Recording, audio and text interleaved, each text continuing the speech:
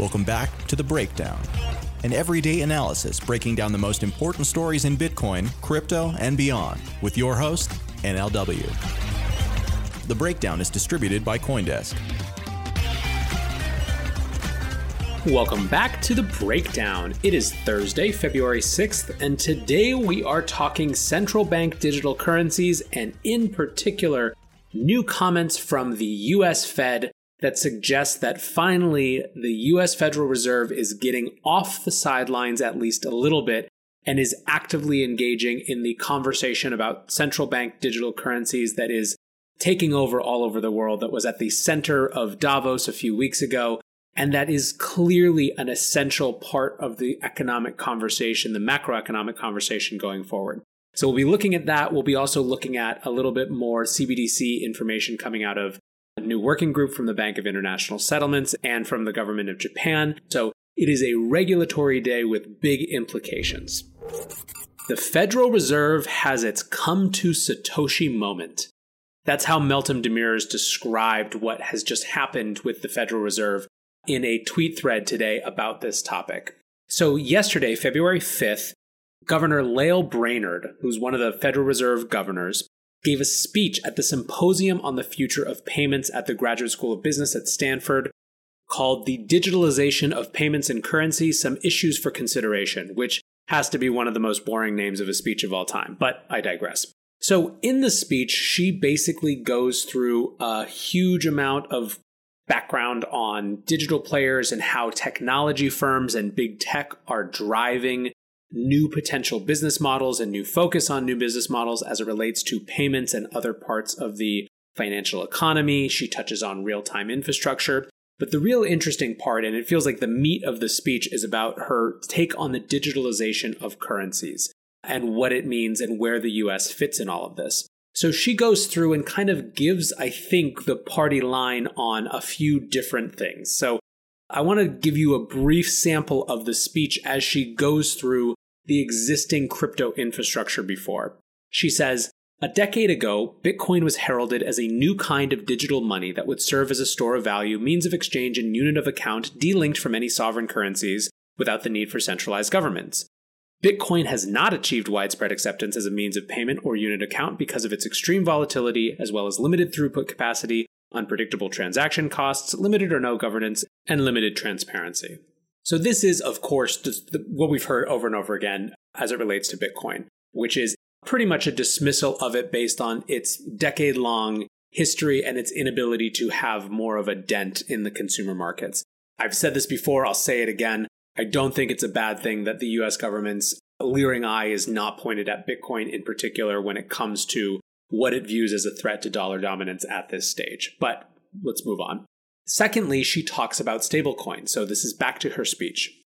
Stablecoins were designed specifically to overcome the volatility of first-generation cryptocurrencies by tying the digital currency to an asset or basket of assets such as commercial bank deposits or government-issued bonds.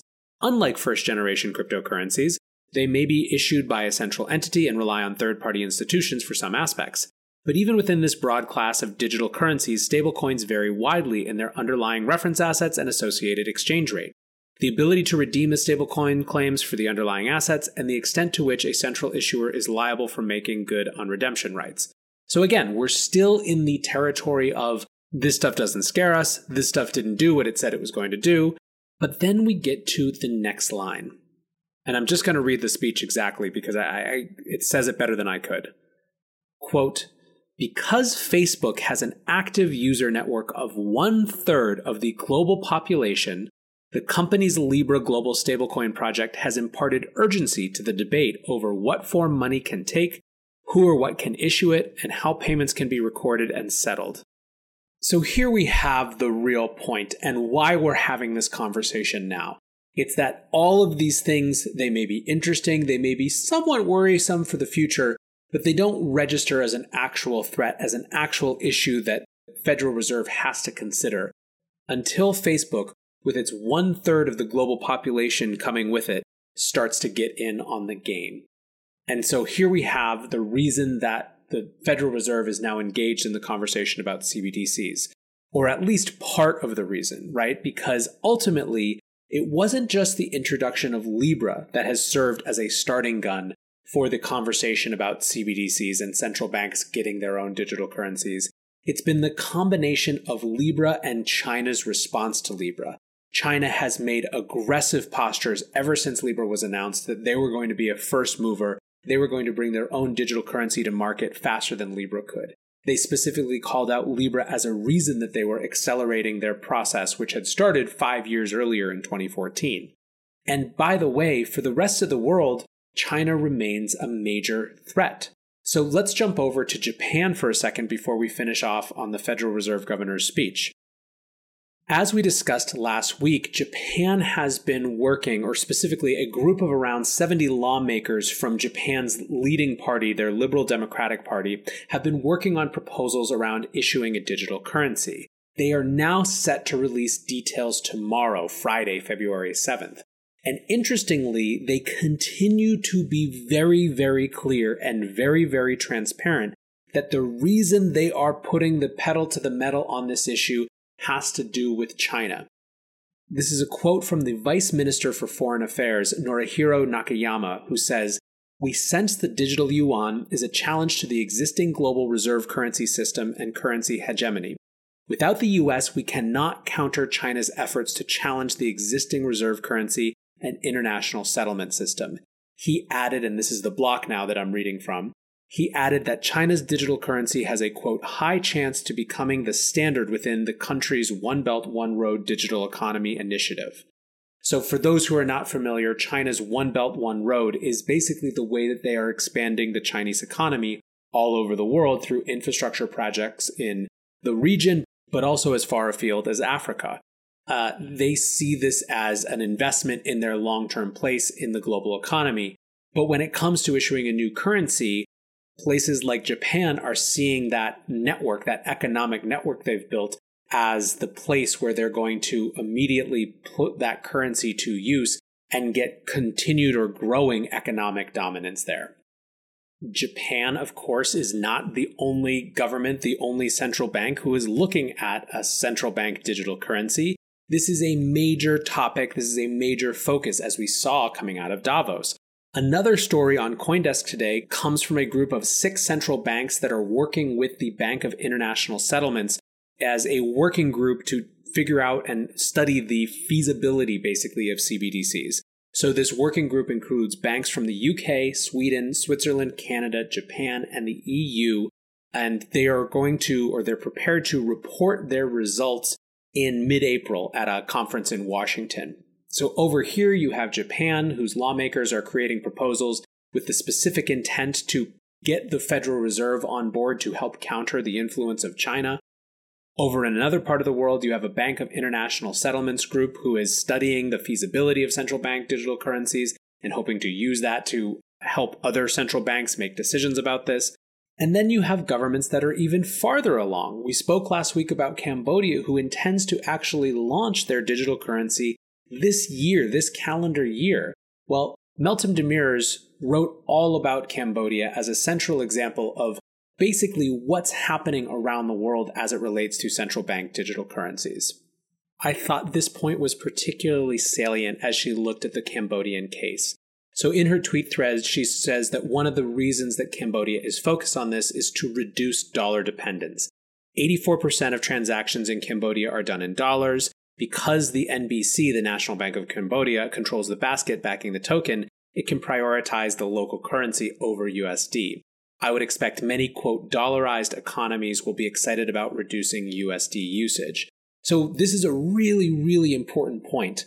Around the world, there are so many countries where people in those countries prefer to use the US dollar rather than their local currency because of stability issues, because it is just more likely to hold its value. It's not subject to the same local political changes and travails.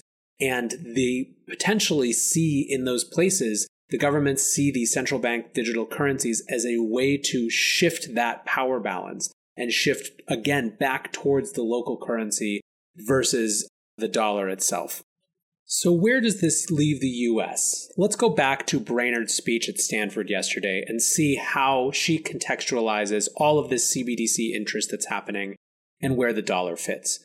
So she says the prospect for rapid adoption of global stablecoin payment systems has intensified calls for central banks to issue digital currencies in order to maintain the sovereign currency as the anchor of the nation's payment system. In a Bank for International Settlements survey of 66 central banks, more than 80% of central banks report being engaged in some type of CBDC work. The motivations for this work range from payment safety and robustness for advancing economies to payments efficiency for emerging economies. The latest survey suggests there is greater openness to issuing a CBDC than a year ago, and a few central banks report that they are moving forward with issuing a CBDC. Building on the tremendous reach of its mobile payments platform, China is reported to be moving ahead rapidly on plans to issue a digital currency. And here's the real nut of it, and this is the part that was the headline for The Block and for CoinDesk and for everyone else in this space. Given the dollar's important role, it is essential that we remain on the frontier of research and policy development regarding CBDCs. Like other central banks, we are conducting research and experimentation related to distributed ledger technologies and their potential use cases for digital currencies, including the potential for a CBDC. We are collaborating with other central banks as we advance our understanding in central bank digital currencies.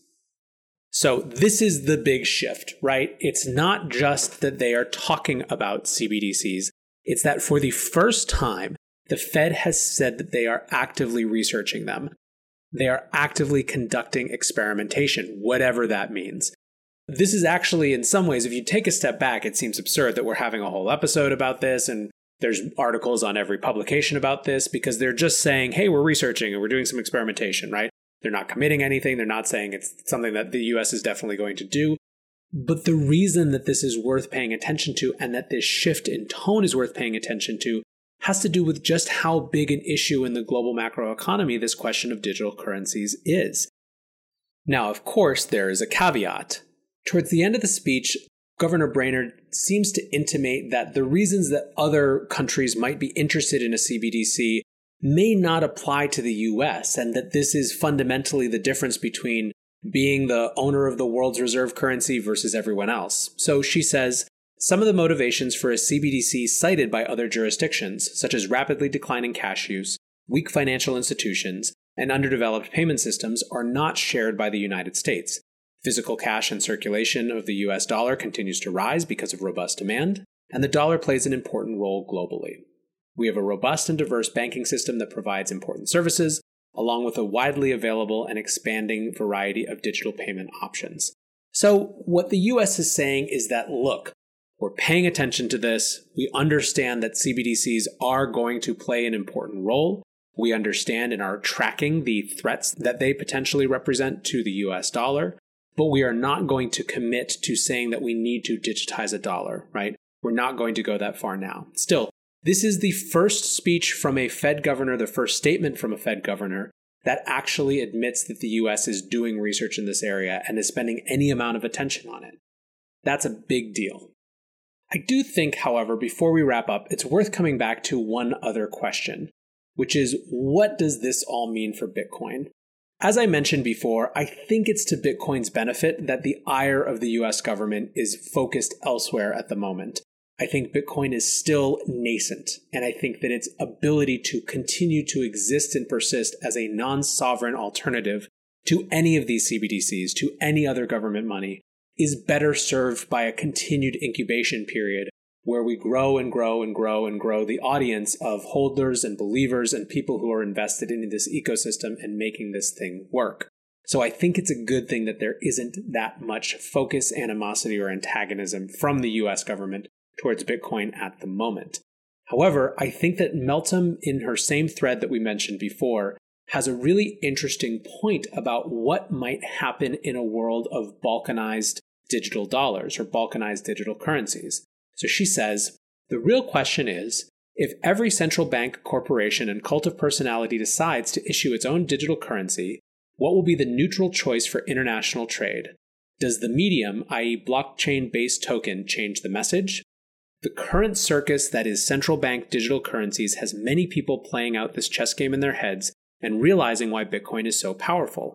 It belongs to no state, government, or country, and that is something we can all be excited about. So the point she's making is that, again, as this whole world of digital currencies comes online and we see this massive fragmentation and every government pushing for theirs, not someone else's, it could lead people to ask, well, what is an alternative to any of these things? And the thing that is sitting there right in the middle, at least for some use cases, is the oldest, most powerful, largest example, the thing that started this whole movement, this whole space, Bitcoin. And I do think that Meltem's point about many people playing out this chess game in their heads and realizing why Bitcoin is so powerful has some evidence. In the wake of many of the partners of the Libra Association, particularly Visa and MasterCard, leaving last year, David Marcus wrote, "Special thanks to Visa and MasterCard for sticking it out until the 11th hour. The pressure has been intense, understatement, and I respect their decision to wait until there's regulatory clarity for Libra to proceed versus the invoked threats by many on their business." Nick Szabo responded and said, "You might want to ask yourself why the pressure has been so intense, and read some history that Bitcoin pioneers were aware of, for example, the failure of e-gold. Your failure to learn from history has caused you to, at great cost, recapitulate the failures from the past." Marcus responds, "Don't get me wrong, I already had a lot of appreciation for Bitcoin well before I started on this journey, but appreciation is growing." This is a significant moment in the evolution of digital currencies and the battle for the future of money. We're going to look back at this speech as the first statements about the US looking at a digital dollar intentionally. And that's fascinating.